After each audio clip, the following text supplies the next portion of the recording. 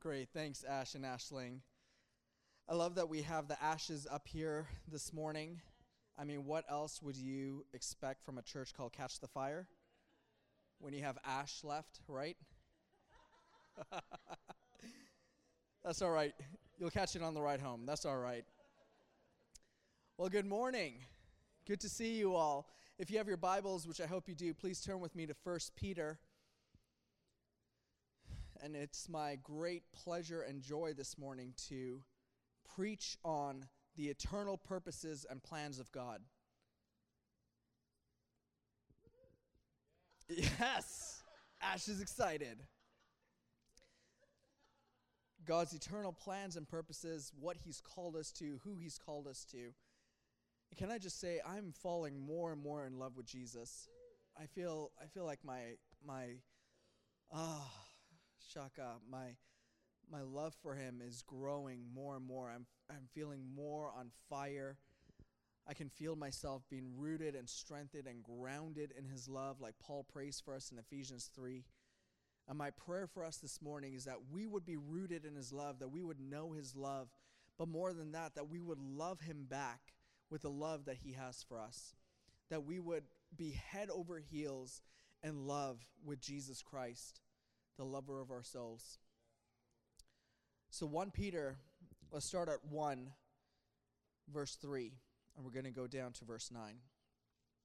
Praise be to the God and Father of our Lord Jesus Christ. In His great mercy, He has given us new birth into a living hope through the resurrection of Jesus Christ from the dead, and into an inheritance that can never perish, spoil, or fade, that is kept in heaven for you, who through faith are shielded by God's power until the coming of the salvation that is ready to be revealed in the last time. In this you greatly rejoice, though now for a little while you may have had to suffer grief in all kinds of trials. These have come so that your faith, of greater worth than gold, which perishes even though refined by fire, may be proved genuine and may result in praise, glory, and honor when Jesus Christ is revealed. Though you have not seen Him, you love Him. And even though you do not see Him now, you believe in Him and are filled with an inexpressible and glorious joy, for you are receiving the goal of your faith, the salvation of your souls. Once again, I'm going to read that part again. Though you have not seen Him, you love Him. And even though you do not see Him now, you believe in Him and are filled with an inexpressible and glorious joy, for you are receiving the goal of your faith, the salvation of your souls. Wow. Wow. I love how Peter starts off here. He starts off with God the Father. He says, God is our Father, and He has brought us into a new birth. He has given us a new birth with Him. You see, my friends, God has created us. And because He's created us, He's designed us. God has created you and designed you and has plans and purposes for you. But there are people who say that there is no God. But the moment you remove God, you remove the Creator. And when there is no Creator, there is no design. And when there is no design, there is no identity. And when there is no identity, there is no purpose. And you can see that we as humans, we are looking for identity and we are looking for purpose in our lives. And without God, we start looking elsewhere to get that identity. So some people, we turn to get our identity from our culture. Oh, well, I'm European. Oh, well, I'm North American. I'm South American. I'm Australian. I'm from the deep, deep South, as some friends would say. Some people try to get their identity socially. How many friends do you have? How many likes do you have on Facebook? How many followers do you have on Twitter? Some people try to get their identity economically through their job or the numbers in their bank account or the status in their life. Some people try to get their identity sexually by identifying in as various genders or saying who they're attracted to. But what it boils down to is that we're looking for identity and we're looking for someone to define us, someone to identify us. And that's because that even if you remove the Creator, you cannot remove the design of who we are. You cannot remove the designs of our hearts.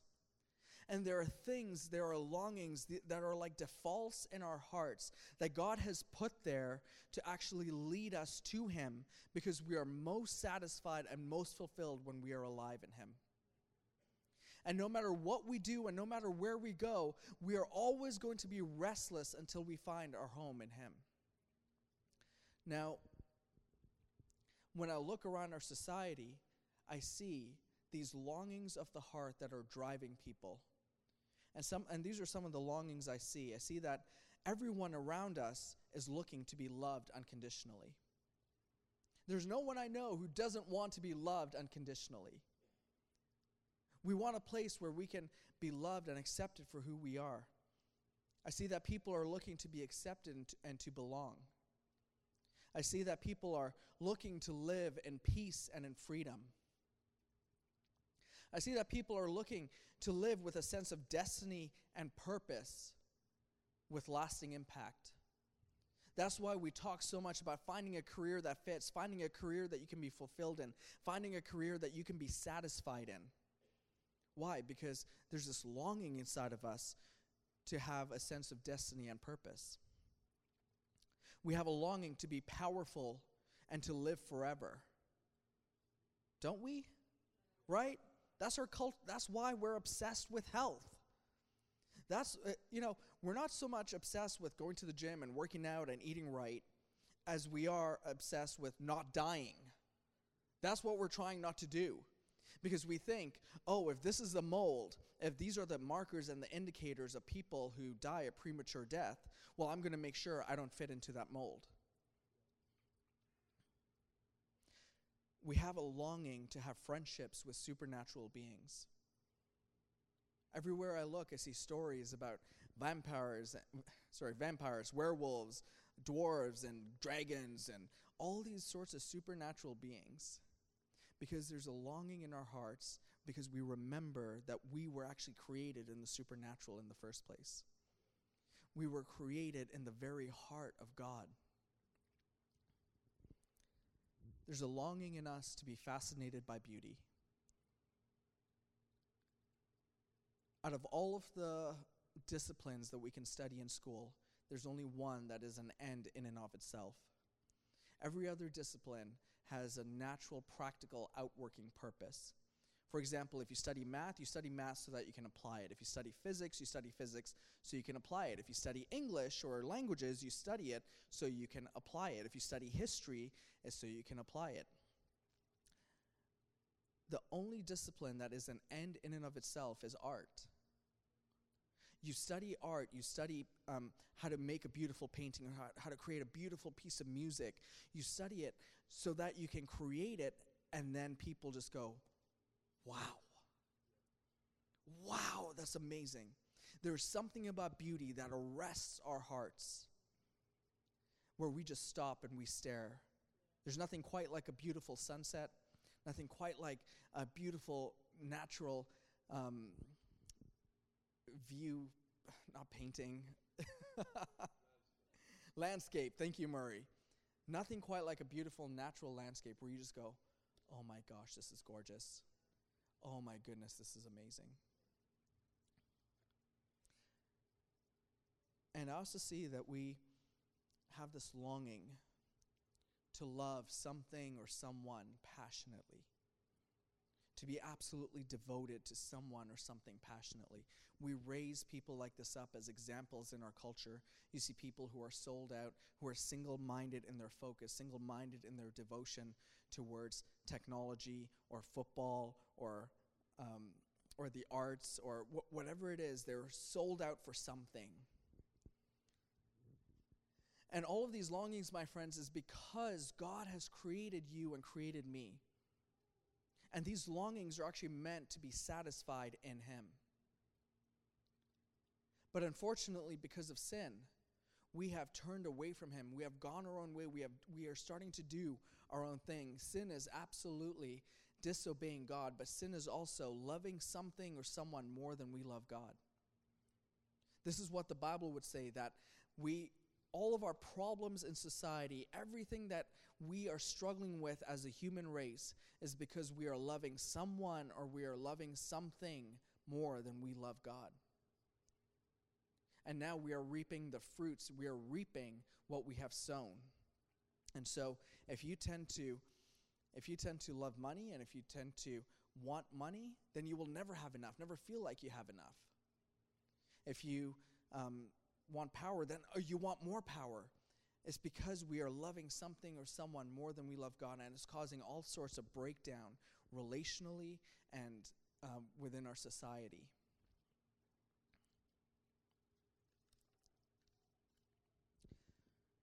But the truth is that when we love God supremely, we are never more free. We are never more free than when we see him and we know him and we love him, and God becomes the center of our hearts and the center of our lives. When that begins to happen, my friends, you become so free that you don't know what to do with yourself. You become so free. To others, it actually looks constricting. To others, it looks like a straitjacket. But internally, you go, wow, this is glorious, I'm free. See, because some people would say, no, John, you are mistaken. We should be free to go wherever we want, do whatever we want, follow whatever desires we want. We need to be free to do that, and then we will be happy and satisfied. And I would say you're right and you're wrong.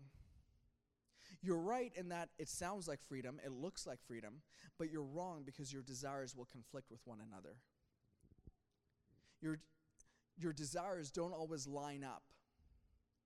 I have a desire to be the number one basketball player in the entire planet. I also have a desire to eat Bojangles fried chicken. And I confess to you that Bojangles has won over my other desire so far. And I'm sorry. See, the reality is that we all have different desires. And the desires conflict with one another. So the question isn't, how can I follow all my desires? The question is, which desires will actually lead you to a free and prosperous life? Because there are athletes who want to compete in the Olympics, and they're willing to do whatever it takes to get there. They're willing to go to bed early, get proper rest. They're willing to eat food that is nutritious, that will actually help fuel them. They're willing to train and give up hours upon hours of their days and years to get to where they're called to. And it's the same way with us. When we begin to say, God, I desire you and I want you. And when we set our affection and our love upon him, he comes to us and we begin to be fulfilled in him, because that is how you and I were designed. That is how we were created to be. We are never more free than when we love God supremely. That is God's plan and purpose. That is what Jesus says is the single greatest command. In Matthew 22, he says, he gets asked, what is the greatest commandment? And he says, to love the Lord your God with all your heart, with all your mind, with all your soul, with all your strength. If you do that, you're doing well.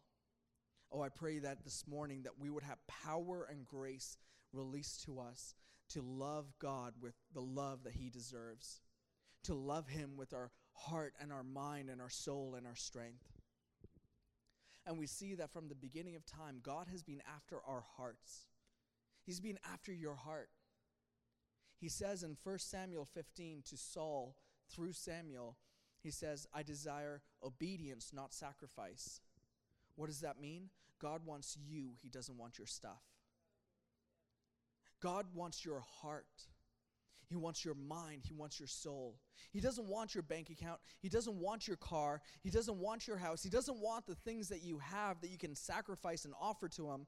What he wants is you, and you fully and you completely, and he will not rest until he has you. That is what he's going for. That is what he's looking for.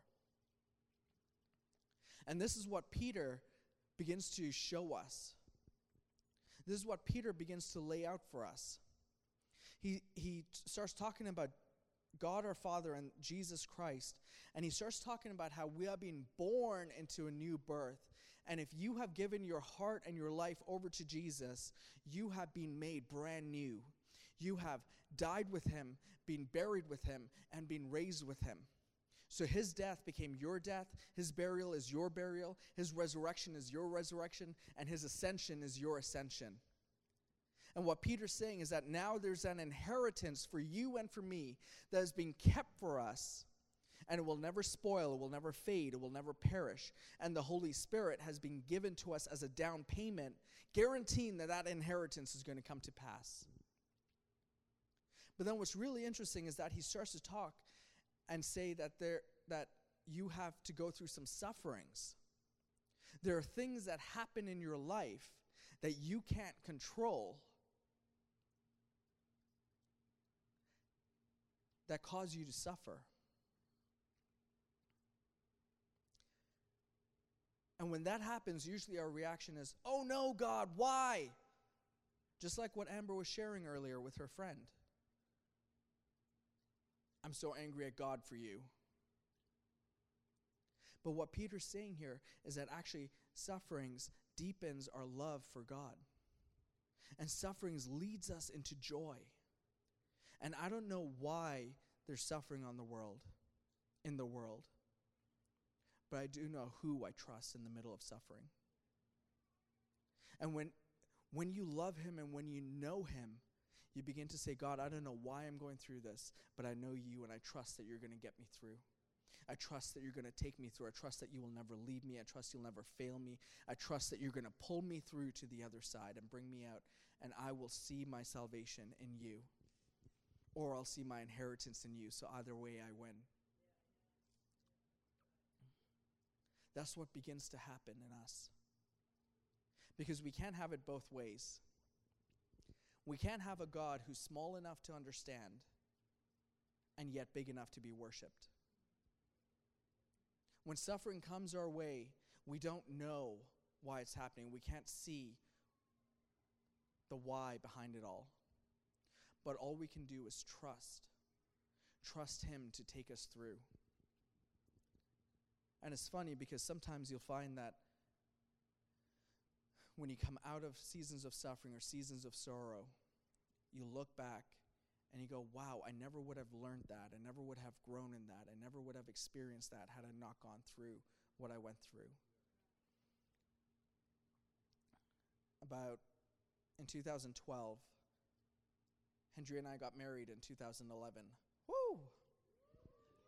Coming up on 7 years, baby. And within the first year of our marriage, she shattered her ankle. Absolutely broke it. Had to have 5-hour reconstructive surgery. Had 3 surgeries within a year. Was off work for 15 months. And it was so difficult. Because within the first year of marriage, I went from being a married young man to becoming full-time caretaker for my wife. Helping her from the bedroom to the bathroom, helping her sit on the toilet, helping her get up from the toilet, helping her back to the bedroom, going and cleaning up the toilet. I became a full-time caretaker. And I look back now, in the middle of it, it was terrible. "God, what's going on? God, why is this happening? God, I trust you. God, I lean on you. God, I choose you." And looking back now, those are some of my sweetest memories, because I got to serve and love my wife in a way I haven't been able to, in a way she's never needed me, in a way she's never even required me to. And I got to be for her what she needed. And in the same way, there's some of you right now who are going through suffering. There's some of you who right now, there's circumstances you just can't explain, you can't control, they're just happening to you. I bless you to go through it with Jesus. And I bless you to allow his love to come into you and to carry you through. Because what Peter goes on to say is that we love him though we have not seen him, and that leads us to joy. And there's ridiculous supernatural joy that awaits us. And it comes out of love for Jesus. So how do we get that joy? We get that joy by loving him, But too often, we get it backwards. See, this is what Peter says. Though you have not seen him, you love him. And even though you do not see him now, you believe in him and are filled with an inexpressible and glorious joy. See, most of the time we swap love and belief. What Peter says is you love and you believe, which leads to joy. Most of the time we talk about belief and then maybe love and then maybe joy. We focus more on believing in Jesus than loving Jesus. We want people to pray a prayer. We want people to have good theology. We want people to know all the right answers. But without love for Jesus, that means nothing. Without love for Jesus, actually, belief turns into a duty. You have to, you should. I should read my Bible. I should pray. I should go to church. I should be in community. I should be in relationship. And you should.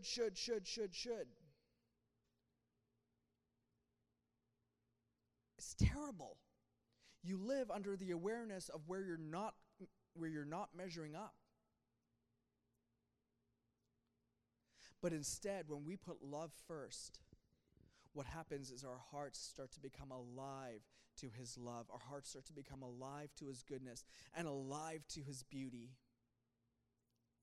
And we find that we start doing the things that we should have been doing in the first place. But now it's easy. And now it's simple because his love carries us through. How does love for Jesus grow?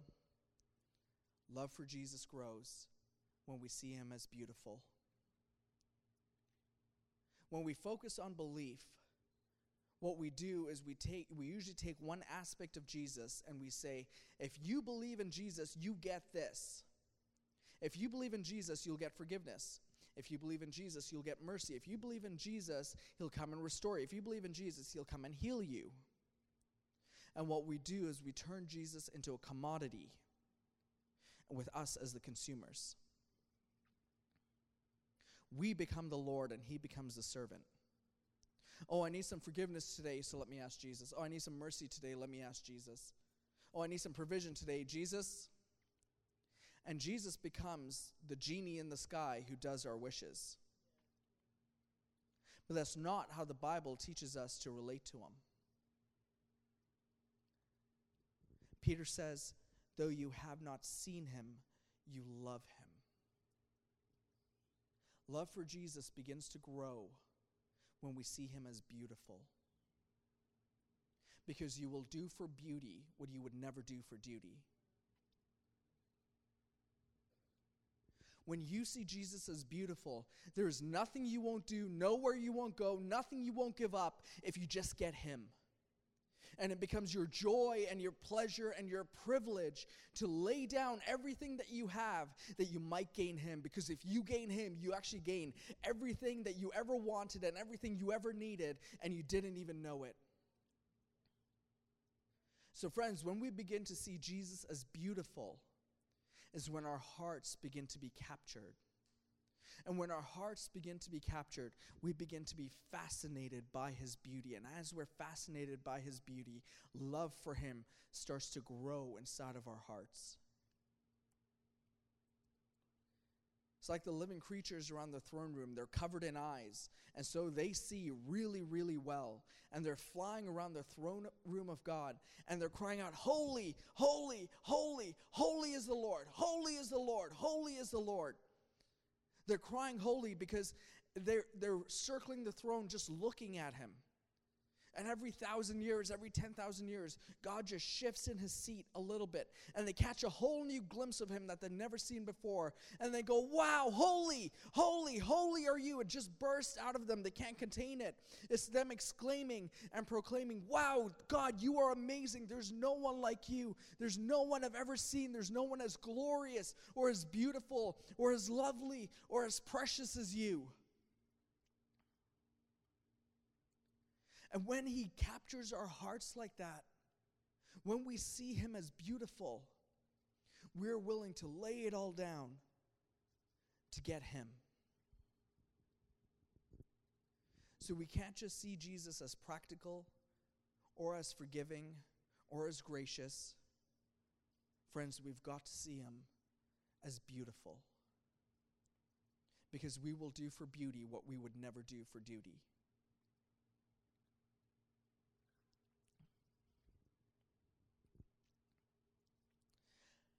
As love for him grows in us, this joy begins to come into us that is inexpressible and filled with glory. And this joy carries us through no matter what our earthly circumstances are. Why? Because we have the love of the only person who matters. And we know, come hell, come high water, come mountains, come valleys, it doesn't matter because I'm loved, and this joy begins to fill us and fill our souls and overtake our spirits. And so even though it looks like madness to the world, when people go, how can you be so excited? How can you be so, like when Amber was sharing about her friend saying, but I know him. There's this joy that comes, that carries us through life's circumstances. Joy inexpressible and full of glory. But now here's the problem, is that you cannot cause yourself to see his beauty. You cannot work it up. There's nothing you can do to cause yourself to see Jesus as beautiful. That's why Paul calls the cross foolishness to the world, because up until the Holy Spirit lights on you and opens your mind and opens your heart and opens your ears, it looks like foolishness. There's nothing you can do in your natural self to force yourself to see God as beautiful. It's the illusion of the magic eye poster. Do you guys remember the magic eye posters? I'll never forget, I was in Pakistan when I saw my first magic eye poster. For those of you who have never seen one, come see me after, I'll pray for you. 2, I'll pull it up on my phone so you can see it. 3, what the poster is just, it looks like a poster of randomly connected colored dots. And you look at it and you're like, that's weird. Until you stare at it, and then all of a sudden this picture forms.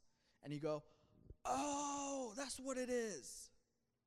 So I was in Pakistan at my parents' friend's house, and they had this magic eye poster on the wall. And I looked at it, and I went, what is that? And they said, John, when you look at it, a picture forms.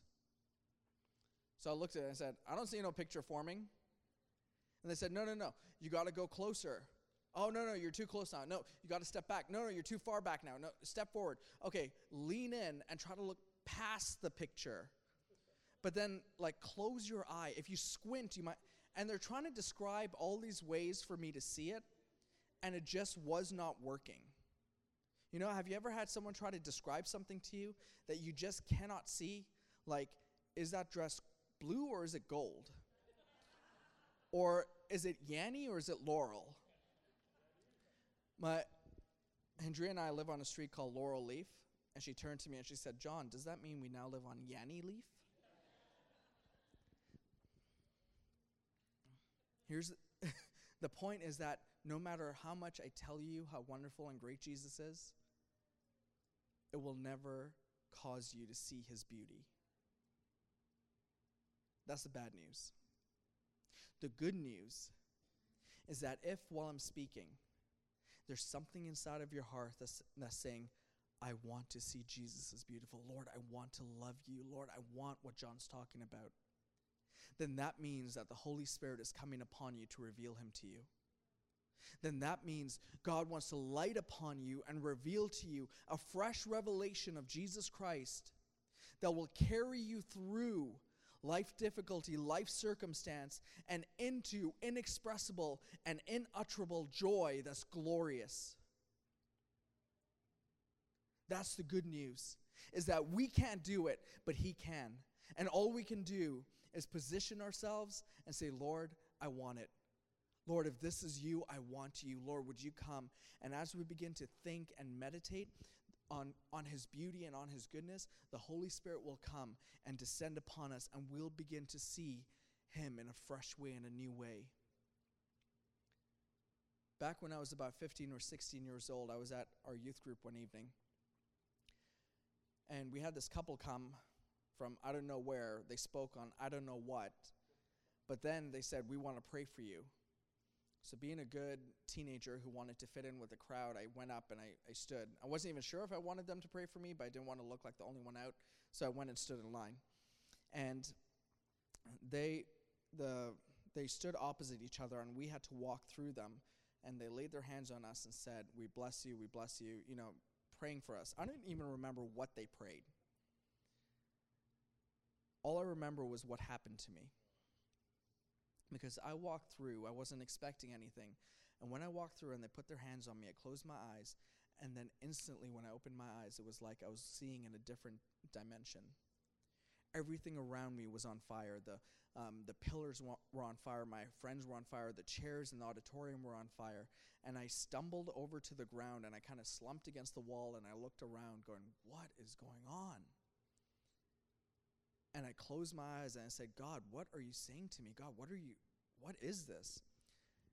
And as I closed my eyes, all of a sudden I saw trees and a path. And the trees were on fire, the path was on fire, the grass, like everything was on fire. I have no way to explain it. I have no words to explain it other than it looked fiery, but they looked like trees at the same time. The path looked fiery, but looked like a path at the same time.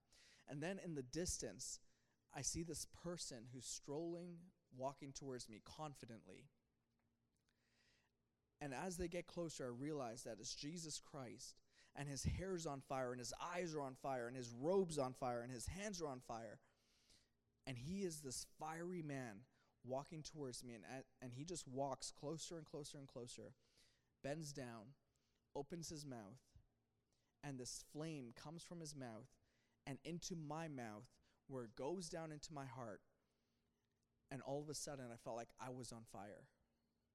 I started burning. And instantly, I stopped seeing. I could see everything like normal. And all I know is since that day, I've never stopped burning in love with Jesus. I've not stopped seeing him and loving him and falling more and more in love with him.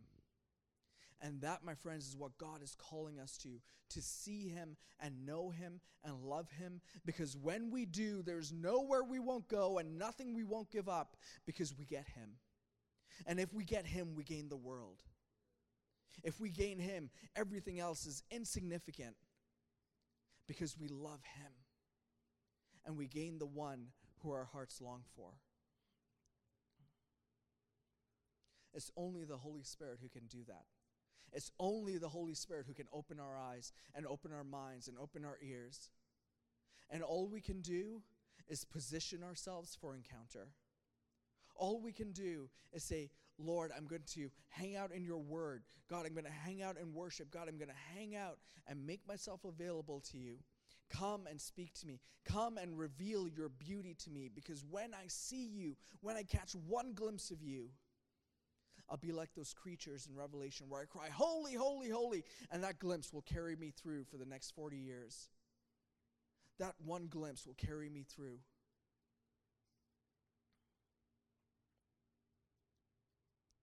When we see Jesus as beautiful, our hearts are satisfied in him. When we see Jesus as beautiful, our hearts start to come at peace once again. And we start to realize that all the longings of our hearts are fulfilled in him. We will forever be restless and forever be wandering until we find our home in him. And so that's what we want to pray with you for. This morning, as I've been speaking, there are some of you in this room, and you've never before asked Jesus to come into your life. You've never before asked him to come and be beautiful to you, to come and be the Lord of your life. And if that's you, I want to give you an opportunity right now to pray with me and invite him in. There are some of you in this room as well who you were in love with him, but your love has grown cold. Your heart has turned hard. And through the pressures of life and through the the things that we want, that we're worried about, that we struggle with. Love for him has grown cold, and you and Jesus are more like roommates than lovers. And for you, Jesus is calling you back. And then there are some of us in this room who feel like we're blazing hot on fire for Jesus. And for you, he wants to come and fan the coals of your heart so that your love continues to blow up, continues to grow. And the Holy Spirit, the flame of love, comes and rests on you and lands on you and breathes his love into your heart. That's what we want. So I'm going to invite you to stand.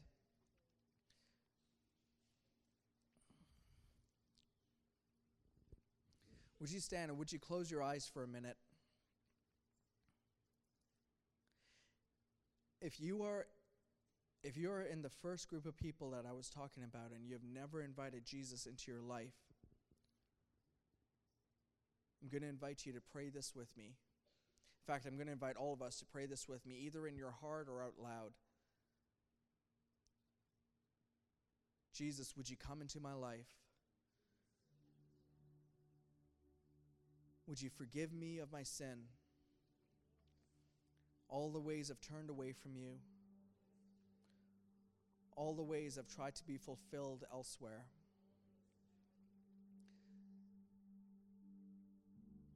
Lord, I turn to you now. Would you forgive me? Would you fill me with your Holy Spirit?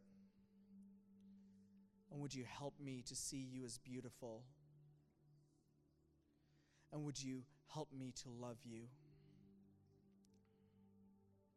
Amen. If you pray that prayer for the first time in your life, I'd like to welcome you into the family of God. And I'd like you to find someone afterwards. Please come find me or find one of our ministry team with badges on and let us know. We'd love to pray with you and get to know you a little bit. Welcome. It's the greatest decision you can ever make in your life. Now, for those of us who our love has grown cold, and for those of us who are blazing in passionate love for Jesus, we're going to pray and ask that the wonderful, Holy Spirit would come and descend upon us. Because what Peter says is, he says, though you have not seen him, you love him. And the word love that he uses there is agape. It's the God kind of love. It's the love that only God can love with. And what Peter's actually saying is that it takes God to love God. You need to be filled with his love before you can love him. And so what we're going to ask is that the love, the living flame of love himself will come and deposit into our hearts fresh love for Jesus, fresh grace to love him with the love that he deserves, fresh love to love him and know him and be fascinated and captivated by him. I bless you in the mighty name of Jesus to know him. I bless you to be filled with love for him. I bless you to be absolutely overwhelmed and to be fascinated and captivated in love with the lover of your soul. And if that's you and you're saying, I want that, John, I want that with all my heart. I want that. I want you boldly out of your seat right now to come up to the front, because our ministry team, we're going to come around and lay hands on you and pray for you. Pray that God will come and encounter you. Pray that God would come and rest upon you and reveal more of himself to you.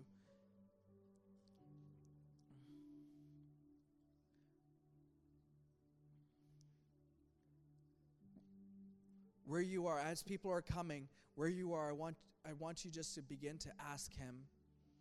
Begin to ask Jesus Christ to come and cause love for him to spring up once again in your hearts. And cause love, to come and blow on your hearts. To come and overwhelm you. That you would be captivated once again. There are some of you in this room, I hear God saying that he's bringing you back to your first love. Where you were, some of you feel like you've walked away from your first love and he's bringing you back. And right now, the living flame of love, the Holy Spirit himself, is coming and lighting upon your heart and lighting upon your mind to cause love for Jesus to grow inside of you. And I bless you, Catch the Fire Church family, to be a family that burns in love for Jesus. I bless you to be filled with his love and filled with his power and filled with his grace. But that you would be absolutely overwhelmed with love for him every day, in your workplaces, in your jobs, in your families, in your schools, wherever it is you go. I bless you to be on fire in love with Jesus Christ and to be sold out for him, and in so doing to find the person that he's created you to be. So we say, come Holy Spirit, come Holy Spirit, and breathe fresh life and love into our hearts. Breathe fresh fire and anointing. Come, Holy Spirit.